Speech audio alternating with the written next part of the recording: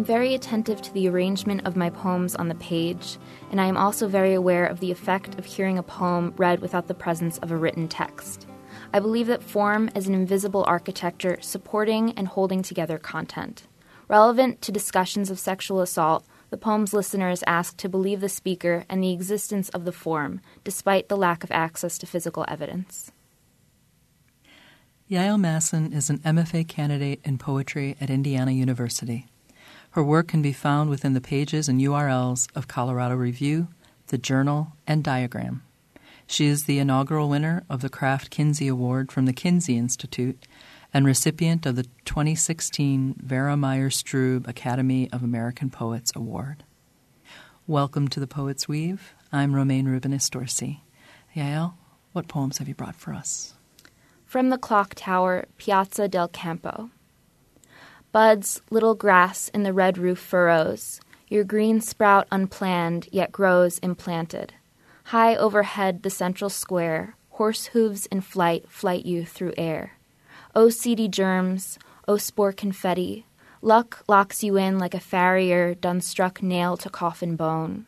Bold-face hour gone lame and limping, not much longer now, for shame. To keep a thing unwanted is not choice.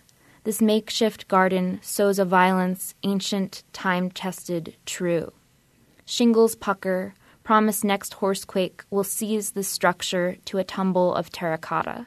Shoe by shoe, the cycle ever made anew. Impossible map out of the basement. This is not a reversal. There is no undoing it. I know this now, but here I am, again. The door opens, or he opens the door for me. A way out of this kind of thinking takes precision, the still clear division of where my body begins and begins to be taken, or given. No, definitely taken.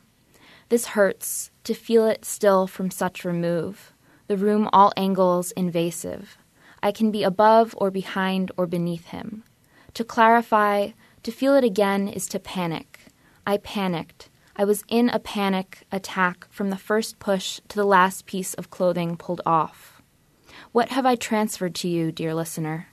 Is this our odyssey together, or have I hitched you to my now naked side? I am sorry. Maybe. Or maybe I am not the one to be sorry anymore. You might have already been down here too. In fact, it's likely, and more likely we shall never speak should one see the other. It's hard to be casual about these things. In fact, I haven't said much at all. The narrator a bracket, a story in static. What if I told you? Is my devil in my details? Do I have a devil? Do I owe you details? Some say to tell is to trigger. To wear a warning is to make another mark on myself. I need not do so. Put down the paper. Walk out from the room. This time there is a choice before we reach the end. Immobility response. There is an old reptile that lives within each of us, a warty-skinned ancestor that learned long ago to cheat death by becoming it. Shut down the heart, open the veins, be still and unbreathing. Let the violence that transforms you be swift and lose interest quickly. When this ancient creature crawls out from the oldest corner of your body, do not chase it endlessly with a mallet or kick it in the eye. Little turtle, little lizard, bless the wisdom you've always had. Acrostics 5.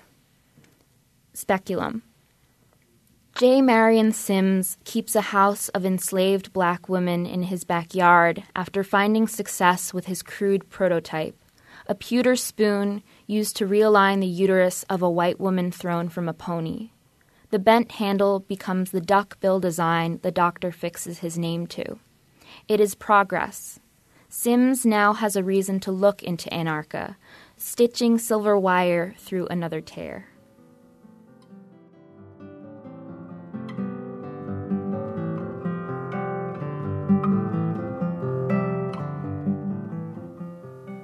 You've been listening to the poems of Yael Masson on The Poet's Weave. I'm Romaine Rubinis-Dorsey.